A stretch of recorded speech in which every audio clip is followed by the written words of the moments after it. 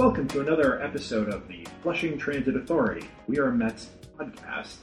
I'm Jay Bushman. I'm a Mets fan, and I'm troubled about the Mets. I know that's not a unique feeling, but that's how I feel. How do you feel about the Mets? Well, I'm Will Stegman. I have to say I'm happy to be here to talk to the Mets with you. I am very disappointed with the Mets. Let me tell you, if I were the Mets' mother, I would be saying, wait till your father gets home, Mets. Because I've had it up to here with these Mets. I'm not angry, I'm disappointed. That's exactly it. Yes, except I'd go so far as to say you're a little angry. You know, I raised these Mets better than this. And we're going to get into that. But before we do, we need to open the show with an apology. In a previous episode, we said that at the Clash's famous concert at Shea Stadium in 1982, the band was joined on stage by Mets icon Rusty Staub, who played keyboard on the songs Ghetto Defendant and Sean Flynn. Turns out we were mistaken, and Rusty Staub did not play the keyboards for the Clash. That was actually Mets utility outfielder Gary Racich. We apologize to Mr. Racich, Mr. Staub, and the entire Clash. And speaking of the Clash, you, Will, have been asking a version of this question a lot lately, and that question is, should I stay or should I go? You know what? That's a good question. I've been asking myself that right now. And when it comes to the Mets, what do? Well, fortunately or unfortunately for us, we're fans. There's nothing we can do. We don't play the games. We don't sign the contracts. We don't execute the trades. All we can do is bear witness. Well, as painful as that is sometimes. But is it too late to maybe take a look and see what the Astros are doing? Oh. Or, there's a lot of other teams in this league. There are, but if there's one thing that's worse than constant ignominious defeat, it's a bandwagon. Yes, you are correct. Yes. I would rather stick with the Mets through what looks like is going to be a middling season than, start rooting for the Dodgers. And, you just used a really important word that I want to go back to, and that's middling. Because we have been talking like this is a crisis. Like, this is one of the worst things ever to happen in this franchise's history. This is a middling season. This has been a mediocre season. This has been a disappointing season. This is not a tragedy. They're not 0 and 162 on the year. Exactly. This is not a plane crash of a season. We haven't crashed the Mets in the Andes where they're forced to to cannibalize one another.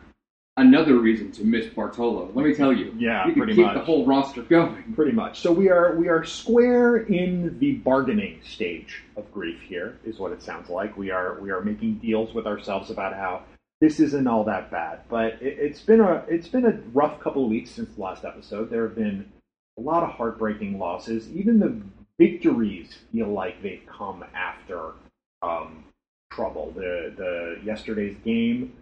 Zach Wheeler pitched a wonderful game, and then normally reliable Jerry Blevins gives up a tying home run. And even though they came back and won the game, it still feels like a gut punch. Well, that's the problem. Jerry Blevins has somehow appeared in 200 games this season. His close rate is great. Normally, he gets in, does his job. Yeah. And again, I got to tell you, I love Jerry Blevins. I'm not a big fan of following, players on Twitter because I think a lot of the stuff that they say is sanitized, and you don't really get a true sense of who they are, with the exception of Noah Syndergaard. Yeah. But yeah, I was following Jerry Blevins on Twitter because he and his wife were making jokes back and forth. Like, I root for Jerry Blevins. I never want to see Jerry Blevins fail. He gets up there every day and he plays. But when you put a guy out there day after day, at some point this is going to happen. Yeah. And, as Mets fans, we're suffering from sort of a crisis of reality not meeting our expectation. We know that the Mets have never made the postseason 3 years in a row. We had a magical 2015 season. We had a great second half in 2016, and we expected, this is the year they're going to put the first half and the second half together. Pitchers are going to be great. We're going to have enough offense. Everything's going to be terrific. That hasn't happened. And if we were doing this podcast 4 years ago, we would feel a lot better because we're like, hey, they're competitive. They're in games. They're winning a couple. They're only 7 games under 500. This has been my refrain the whole season. Is this what we wanted? No. Is this disappointing? Yes. Is this a tragedy? Is this embarrassing? Only if you live in a world in which New York tabloid headlines are your barometer for how you go throughout your day. Right. I think what helps my sanity a great deal is the fact that I no longer live in the New York metropolitan area, so I no longer listen to WFAN on a regular basis.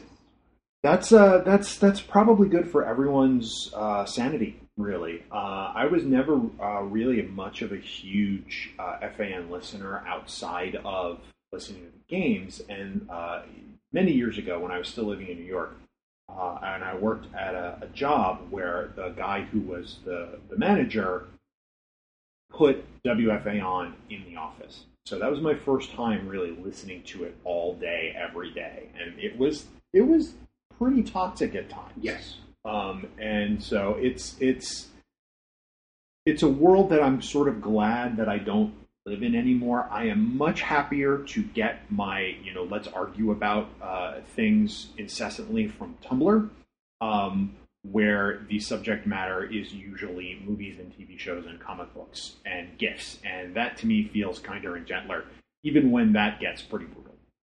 Your FAN sort of the listening being forced on you reminds me of something that my dad used to do. My father was a guy who could not stand silence. He had a radio with FAN on in the kitchen. So if you were in that part of the house, you heard the radio. He had another radio in the garage that had WFAN on at all times. There's one place in the house where you think you could get away. The bathroom. Not at my dad's house. My dad had FAN hooked up so that when you flipped the light switch on, FAN would come on. Wow. At really loud volumes, too. That's an engineering feat. So it was often like, you just want to get away for a minute. I just want to go use the bathroom. I just want a moment's peace. And you flip on the bathroom light because it's dark, and you got to hear Joe Beningo. Oh, that's wow. It was inescapable. Talk about night terrors. Yeah. Wow. It was okay when it was Steve Summers, but when Joe Beningo took the overnights, and you're at my dad's house and you flip the light on at midnight. So that's actually a really good segue to the next question, which is, it's still only June, but it is starting to get late early. Mm-hmm. And my question is, how late is too late? At what point do we just have to say, nope, not this year? The All-Star break. If the Mets are 7 games under 500 of the All-Star break, if they're under 500 of the All-Star break, it's not going to happen. Basically, they have a month to right the ship here. If there's any hope that they're going to be competitive the rest of the year. Have you ever heard of the term Friedman units? No. Friedman units is a joke at the expense of New York Times pundit Thomas Friedman, who was notorious during the Iraq War for continually writing these pieces saying, well, we just need to give it another 6 months. And then 6 months would go by, and then it would be like, well, we just have to give it another 6 months. I kind of feel like we've been in this Friedman unit phase on this podcast with the Mets, that like each next 2-week period is going to be the period in which it determines what happens for the rest of the season. And I think it's our schedule. If we did these more often, we wouldn't have that. Because, there are some great podcasts out there. And I listen to a number of them, and I try very hard to not be influenced by their thinking. But if we did this weekly, I think there would be a faster turnaround. We know each other. We like to take the more sort of long view approach, right. So we do it less frequently and talk about more stuff. But yeah, you're right. It leads to the next 2 weeks is when they're going to right the ship. Right. So think about it this way. What needs to happen for the Mets to right the ship? Well, that being said, I do actually think the next 2 weeks are really important, because the next 2 weeks, the cavalry is here. Seth Lugo is back. Steven Matz is back. Yoenis Cespedes will probably be back later this week or next week. The cavalry has arrived. If it's going to happen, it's going to happen now. You are correct. If it's going to happen, now is the time. Yes. The other thing that coincides with that, and I meant to look this up beforehand, and I didn't, because I don't know the ins and outs of the Super 2 qualifications, but it's sometime right around now that they pass that period of time where if they call up a prospect, their service time clock kicks in later, so we are going to see Amed Rosario sometime in the next 2 weeks. I am like 79% sure of that. So you add in Cespedes, Matz, Lugo, bring up Rosario. I think we are at the end of the Jose Reyes era. He's got to be sit down, got to be replaced completely by Wilmer Flores and or Amed Rosario sometime in the next couple of weeks. So, it's not that different, hopefully, from that week in 2015 when we got Cespedes, Conforto came up, we got Kelly Johnson, Juan Uribe, David Wright came back. There's going to be a lot of turnover in the next couple of weeks, and this could be the time. Of course, we could be back here in 2 weeks, and nothing will have changed other than they will have dug the hole just a little bit deeper, and we can have another version of this conversation. Right. Well, I'm looking at the stats here, looking at the standings, I should say. Let's take the division out of it because they're double digits behind Washington. It would take a 51 Dodgers, 64 Phillies level collapse for Washington to not win this division. A 2007-2008 Mets collapse. I wasn't going to say it, but yes. But yes. Right now, they're 9 games back for the second wild card spot. There are 5 teams ahead of them. That's a hill too big to climb, in my opinion. The best thing you can hope for is they stay competitive. They maybe get within 4 games. If you go into September, you're 4 games out of the wild card. At least you're playing games that matter. At least something can happen. I don't think a team's gonna crawl out of a 9-game wild card hole just for the right to play an elimination road game.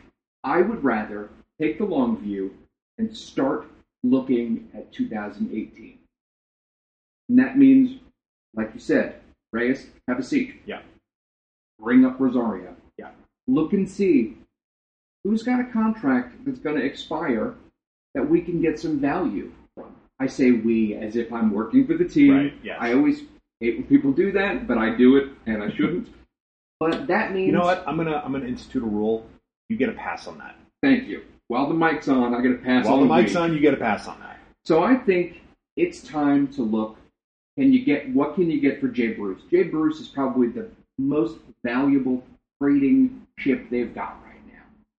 You actually emailed me the other night right after Bruce hit the home run to say trade him now. Trade him now. His value will never be higher. Look, Jay Bruce is a streaky hitter like Lucas Duda. When Jay Bruce hits 2 home runs in a game, if Sandy Alderson is not on the phone with GMs, right, as soon as that second ball clears the fence, he's not doing his job. Yeah. I think it's time to look, what can you get for Addison Reed?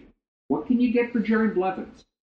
The Mets have a lot of players that are of value to a contending team. So you're ready to cut bait now? Yes. All right. Will is ready to cut bait now. That doesn't mean... I am going to remind you of this in August after they have gone on the run and they have climbed right back in the wild card race. Also remember that this is about the point in the 99 season where Bobby Valentine made that decree. Yes. Where he says, hey, we got the talent to win 40 of the next 55 games. Which, one, is a weird measurement. Is a really weird time measurement. Like, who breaks the season up into 55 game segments? I realize, it works out at roughly a third of the season, and they were at the 55 game mark, but you think, like, oh, we could win 8 out of the next 10 is what you would say in your head. I always think in brackets of 10, Valentine's must have been playing 3D chess to be able to say, hey, we're going to win 40 out of the next 55, and then they did it. So it could happen. Right, it could. get your mustache and glasses and sit in the dugout and wait for it. It could happen, but it's probably not going to. You know what I think of even more than that is a couple of years ago when the Dodgers went 42-8 in a 50-game run, which was amazing. Mm-hmm. But I don't think it's going to happen. I don't think you can count on that. So I think it's time to look at what you got for 2018. So I don't completely disagree. I'm not ready to make that call yet, but if that time comes and they have to make those calls, I'm not going to be too upset about it. The thing that I am interested in looking into, and to a certain extent we can't really know, it's easy for us to talk about, well, move this player, replace this player with another player. What I would love to hear more about, or what I would love to see more about, there are some internal processes in the team and in the system that seem to not be working as well as they should. We've already talked ad nauseum about injuries, training, rehabilitation, communication, all that stuff. But I'm really interested in looking at what are some other things that can indicate behind-the-scenes patterns, behind-the-scenes culture that maybe could be addressed. And there's one thing in particular that has been on my mind a lot. And I did look this up before we started recording. I have a thought in my head of where I think you're going with this. Off the top of your head, if I asked you how many Sunday day games the Mets have won this year, how many would you guess? I know the answer to this because I was looking at it recently. I believe, at least, I know that the answer for home games is 0. The answer for the whole season is 0. They have played 7 Sunday day games this season, and they have lost all of them. I know they've played 3 Sunday night games and won 2 of the 3. They've played 7 Sunday night games. They've played 7 games on Sundays. They've won 2. Those have both been night games. Yes. They have played 9 day games this season. They have only won 2. One was opening day, and the other was the Saturday game at Washington. But they have played 7 times on Sunday during the day, and they have lost all of them. Is that a statistical fluke, or is that indicative of something happening with preparation? Well, I think that small sample size. If you played those games over again, very good chance they win Possibly. 6 out of 7 games. However, I thought this was where you were going. Is the team's use of their starters and the use of the bullpen, is that basically leaving their arms exhausted the next day? And I thought it was really interesting that I heard that last week, and I forget where I heard this. It may have been one of the broadcasters talking about a conversation with Terry Collins, calling back to, if you remember, the Mets made a big deal in spring training about how differently they were going to run spring training for their pitchers and not have them pitch as much. And at the time, it was promoted as a way to keep the arms fresh and to not overtax them. But what seems to have happened, and what I believe Terry was admitting, is that it meant their pitchers started the season not ready. Right. And that's one of those things where it's easy to say, you made a mistake. Well, when they were saying this in February and March, we were all like, great, save the arms. They got it wrong. Yes. People are going to get things wrong. Teams are going to get things wrong. My question is, are there other things that are happening? Are there processes that are in place that maybe they can tweak, they can look at and figure out how to improve some of these things? I don't know that this is a Mets problem specifically. I think that baseball has overcorrected with pitch counts and how starting pitchers are watched. Counterpoint, I was watching the college, not the College World Series, but like the qualifying tournament that leads to the College World Series. I have to tip of the hat to my friend Greg Gethard, who told me, oh, you should really be checking out this college tournament.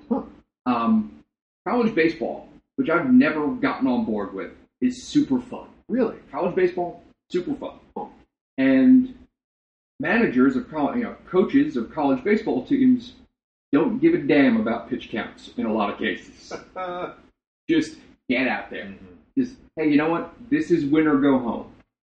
And pitch counts are largely thrown out because there's such a disparity in the talent level. The major leagues, you've got a relatively uniform, right. field of, players. Some people are better, some people are worse. But in college, there's such a difference potentially between your number one and your number two starter, or your best pitcher and somebody coming out of the bullpen. And if your job is on the line, if you lose this, you're going to leave that guy in there because he's so much better than everybody else. Mm-hmm. So pitch counts are going to go out the window. Have at the major league level, because of the dollar investment that teams make, and because of the time investment, and the fact that agents, everybody who works for the players wants to keep them healthy. Have we overcorrected? I think there's something to that argument, and I don't want to get into another version of old-time baseball wisdom versus sabermetrics debate, because I think there are idiots on both sides. Yep, and I'm one of them. In general, I find the idea of advanced statistics interesting because it's always interesting to look at what's happening and try and find another way of slicing the data to gain an insight into what's actually happening. That being said, and I don't want to make this sound like it's just sabermetricians that do this. This is a built-in bias of anything that uses statistics and analysis that replaces the statistics with what's actually happening in reality. There's a saying there's a saying in business that goes something like, "What gets measured gets managed." Yep. I have always changed that to what gets measured gets mismanaged, because you have the tools that seem to show you something, puts the onus on you to do something about it. Right. The more statistics you have, the more it seems to push you to a decision to how do we change the statistic, and then you start changing what you do so the statistics look different. The phrase that I always love thinking about in this is actually on a show I wrote once. I actually named an episode after this. It's the map is not the territory. The statistics are not what really happened, and they're useful as tools to help you understand what really happened, but they should never replace what actually happened. This is why saves don't mean anything, and yet the game has changed to maximize the statistic that actually impairs the experience on the field. Right. Heath Law, who, longtime ESPN writer, fellow Long Islander like myself, he's got a book out called Smart Baseball that I was reading recently, and he talks about the save rule a lot and how the way that managers manage to the rule rather than to the situation basically costs them games. Yeah. And similarly, I think managers all across Major League Baseball manage to the pitch count, manage to the radar gun. What's his velocity now compared to what it was in the first inning, where really all that matters is getting people out. It's funny, a manager, and I haven't really thought of this before until now, but baseball teams are led by managers, where other sports they're led by head coaches. I think that's a really interesting distinction, because a baseball manager is, in essence, a middle manager. And something like managing to pitch counts isn't because a baseball manager believes in pitch counts. It's that the baseball manager has a boss who is going to call him up and say, why did you throw this guy and allow him to throw 131 pitches and blow his arm out? Like, he is accountable to someone. And just like any other industry where you're a middle manager, you're going to go into your boss's office, you have to show them the statistics of what you've been doing. Your boss has those statistics and will ask you questions about it, and you have to justify your decisions. So it's not that I think that people believe in pitch counts, it's that the industry has found itself in a place where this is a metric that everyone uses, and they're going to ask you about it, and you have to have an answer. And I feel, again, my opinion is that they've overcorrected. Look, we're not going to go back to pitchers throwing 300 innings. It's not going to happen. Yeah. But move away from pitch count and set the expectation. As a starting pitcher, your job is to get 21 batters out. Yeah. 21 batters out. Yeah. 7 innings. Yeah. That's the expectation. Sometimes you're going to fall short, but that's what you're going into it trying to do. It's no longer, hey, we're going to throw a complete game. But how many times this year has a Mets starter thrown a pitch in the 7th inning? Not enough. Not a lot. Yep. Not a lot. It's so few that when it happens, yes, we email each other. Get excited. Hey, I mean, we're so thrilled that Zach Wheeler got through the 7th. Yeah.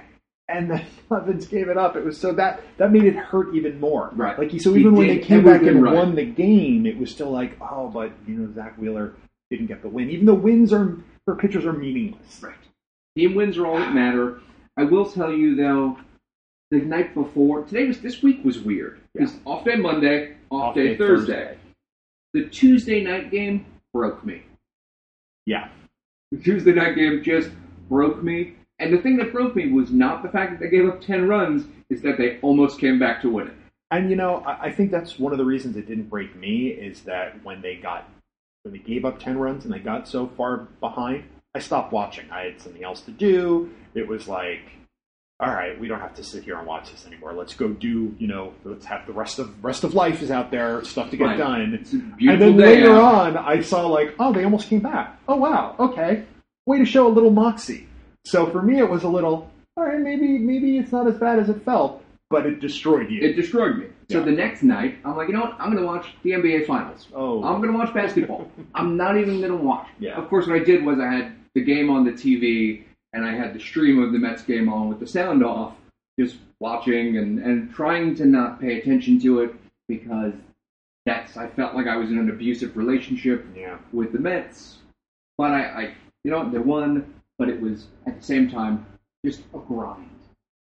It can be painful. And, this is actually probably a good segue into our sponsor for this episode. So let's, why don't we hear from them? Sure. Today's episode of Flushing Transit Authority is brought to you by Shook Shack. We all know that feeling. You've just suffered through another heartbreaking Mets loss. You're leaving Citi Field with a gnawing sense of discomfort in your belly.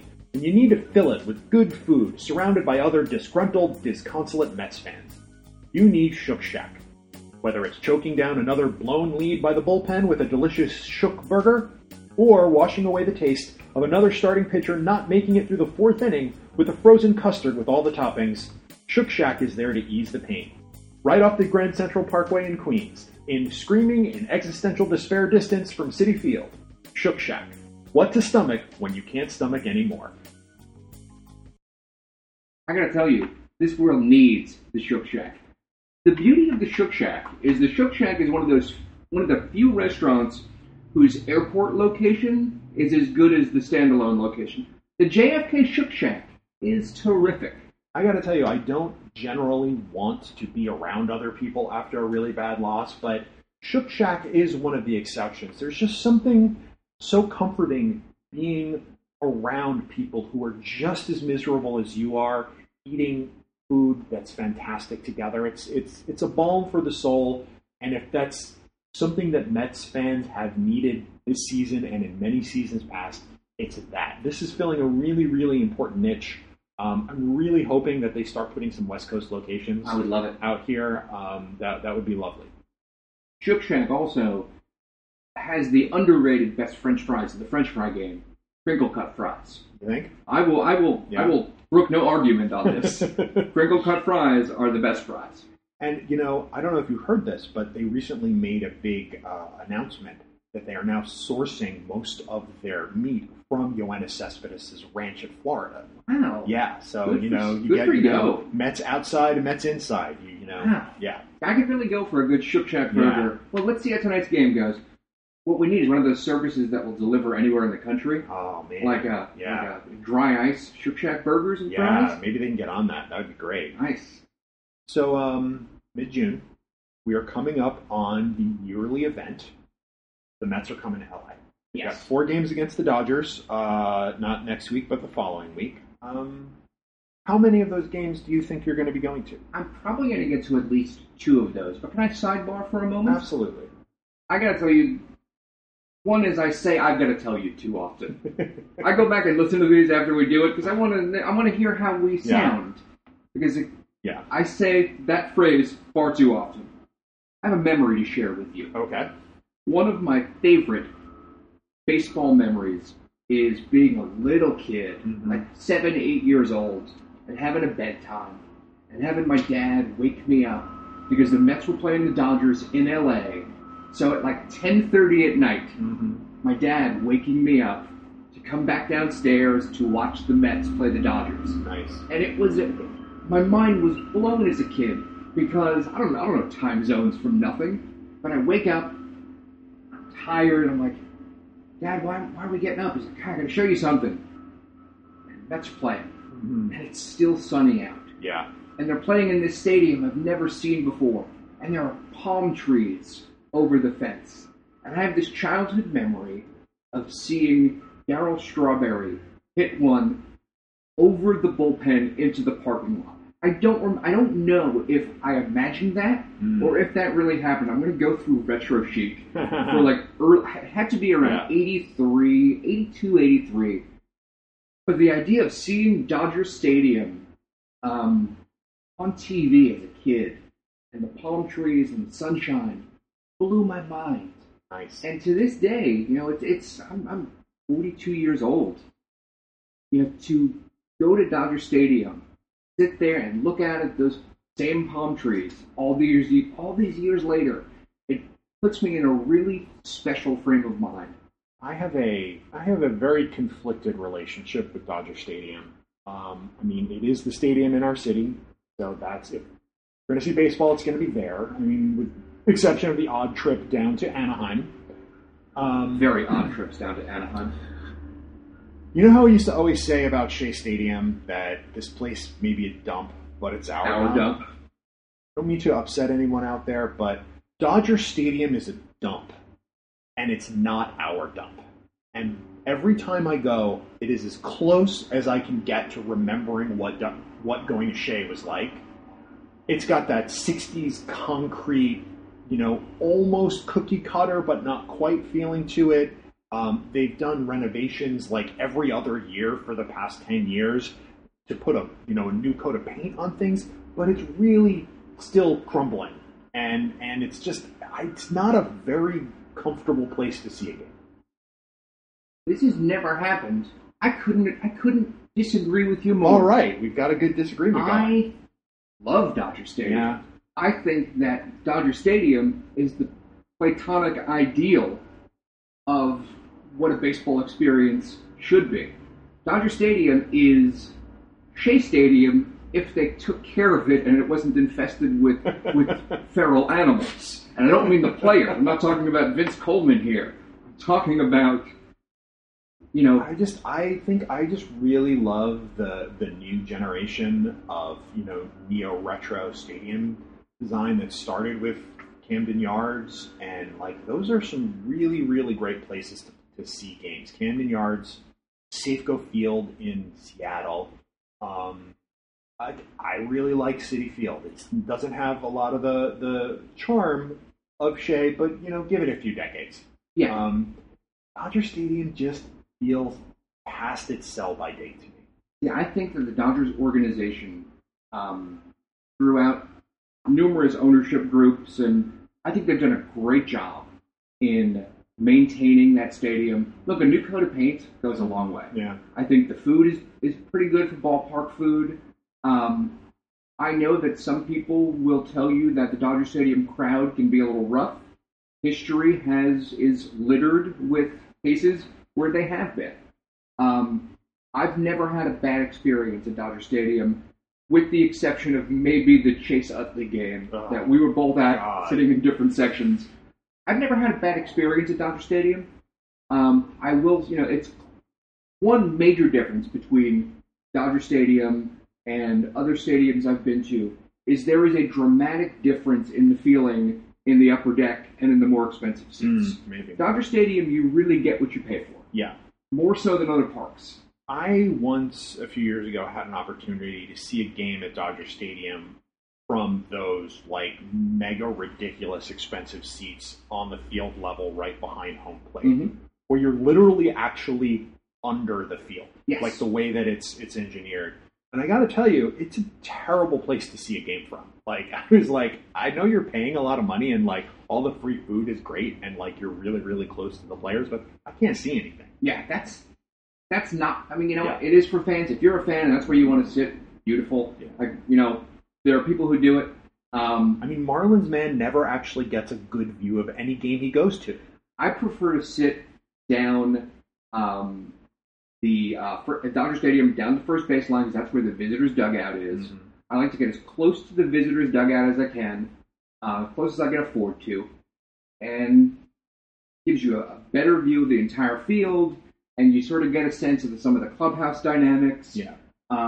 Game 5 of the 2015 division series, I happen to be able to, get a great shot of the Mets players waiting for the last out. Nice. And I was close enough where I can get them all sort of standing on the railing. I was like, this is why this is a great seat. Yeah. Because you get the team dynamic. Mm-hmm. You get to see the people who you root for, but up in the upper deck at Dodger Stadium is a different experience. You're in there like you're in cattle cars. Very much. There are fewer food options. Dodger Stadium is definitely a place where you get what you pay for. And you know what? Now that I think about it, now that you mention that, upper deck at Dodger Stadium makes me think of upper deck at old Yankee Stadium. Mm-hmm. And that same kind of, you're crammed in, the view is terrible, the angles suck. Upper deck at Shea Stadium was actually a really great place to see a ball game from. And when I started to be old enough to be able to buy tickets to games for myself, but still wasn't making enough money to buy anything other than upper deck tickets, we would go for upper deck box in behind home plate, yes, which was a brilliant place to see a game. Upper deck box behind home plate was the secret best seat Yes. in the house if you were like me, 19, 20 years old. Yeah. And you got enough money to get to the game and get a single ticket and maybe a hot dog. Yeah. And nothing else. That was great. It's a lot of games from there. My dad used to tell me, and Howie Rose talks about this on the radio, is how that section used to be general admission. Oh, yeah. And it used to just be like $1.75, mm-hmm. and you just rushed for your seats. Wow. Which must have been fantastic. The Yankee Stadium comparison the old Yankee Stadium comparison is definitely apt. I gotta tell you though, the sitting in the back of the upper deck at Shea Stadium, you ever sit in that last row where you're up against the chain link fence? I have sat in that row, yes. That was terrifying. Yeah. I once sat also at the very end on the left field side where it's basically, you just look over and there's the parking lot below you. Mm-hmm. That was terrifying. But that's, when you're going on a school trip and you're 10 years old, you take what you can get. Pretty much. Yeah. Yeah. My first ever game, June, I want to say it was June 14th, 1984. I'll have to check that date. But I was 10 years, I just turned 10 years old. Mets were playing the Expos. A 19-year-old Dwight Gooden pitched a complete game, 2-1 loss. Wow. And I remember every moment sitting in that upper deck. Have you been to the new Yankee Stadium? I have not been there yet. Neither have I. I still want, at some point later in the season, especially if the rest of the season goes to hell like it seems like it will, I still want to do an episode of this show where we talk about Yankees, just our relationship to that team. Absolutely. As the bad guys. But we're gonna with them having a pretty good season. Yeah. But let's put a pin in that for now. All right. Let's get back so the Mets are coming to LA. 4 games, Monday through Thursday, in 2 weeks. Thursday night, I think I'm going to go to 2 games also. I haven't decided which ones yet. I really want to go to Thursday night because Thursday night, I don't know if you know this, Thursday night's game is Game of Thrones night. Oh. Yes. If only Noah Syndergaard was healthy. If only Noah Syndergaard were healthy. But I would like to put an idea in your head, and we're not going to commit to this, but let's talk about this. I think we should record the next pod at the game, whether or not we do it parking lot beforehand or maybe nearby, and invite, if there are any other Mets fans in LA who are going to be at the game, come on down, be on the show. We'll ask you how you're dealing with this season. We'd love to hear what some of your coping strategies have been. But I think we should try and figure out a way to do this. Yeah, I'm all for that. First of all, I'm always interested in meeting more Mets fans in LA. Yes. We've been lucky, thanks to the meetups that happened down in Santa Monica over at West 4th and Jane. Sorry to give a commercial plug, but I've been lucky to meet a couple of dozen other Mets fans. Yeah, I'm going to link to in the show notes. There's actually a thread on the meetup group for people talking about trying to get together to go to one or more of these games. So check it out there, and let's see if we can put something together. Because suffering is better when you suffer together. Right? Don't suffer alone. Mets fans in LA, Mets fans everywhere. If you're having a hard time, find somebody who feels like you do and hold on to them. So that's probably as good a place as any to I think so. wrap up. Yeah, let's maybe let's close up with a happy Mets memory. A happy Mets memory. Actually, I was thinking about this the other day. Do you follow the Twitter account Mets Rewind? Yes. Mets Rewind had a mention of this past week was the anniversary, I want to say in 1981 or 1982, of the Mets acquiring Claudell Washington. I was too young to really be aware of that at the time. One of my earliest Mets memories was being at Shea Stadium when that trade was announced in the middle of the game. And I remember seeing on the big scoreboard saying that the Mets had made this trade and just being stunned that that could happen in the middle of the game. Right. And I think I've never actually let go of that. Even though we live in a post Wilmer Flores era when if trades are happening, the people on the field don't know and they don't talk about it. But just the idea that could happen in the middle of a game and that news could break on the scoreboard like that, is this feeling of possibility. Yeah. Anything can happen at any time. Well, it's you think that the game exists with a dome over it, Yeah. and nothing can touch it, and you realize the rest of the world is going on around it. Sometimes that means players get moved. Yeah. I was reading, there's a biography of Leo Durocher that came out recently. Huh. And they get into a lot of the mechanics of how he moved from team to team, Mm-hmm. and you realize how much actual kind of sort of moving of the chess pieces takes place often during games. Yeah. For my happy Mets memory, I'm going to look back on the annual Rey Ordonez home run. It has been a long time since we've seen the annual Rey Ordonez. Wherever you are, I hope you're still, making the plays. I hope you're taking care of your family now. But the annual Rey Ordonez home run was one of the highlights of my year. Now, the low light of my year was seeing Rey Ordonez take big uppercut swings after that home run. Yeah. But let's just enjoy that ball Accentuate the positive. sailing over the fence, Yeah. and then his teammates pretending they hadn't noticed. There is an all-purpose joke that we used to tell a lot and plugged Rey Ordonez into the joke, and it goes something like, "Hey, you know who was up after Rey Ordonez? The other team." You can customize. Yes. You can customize that with whoever you want. It's always hey, stick with the classics. Stick with the classics. Great.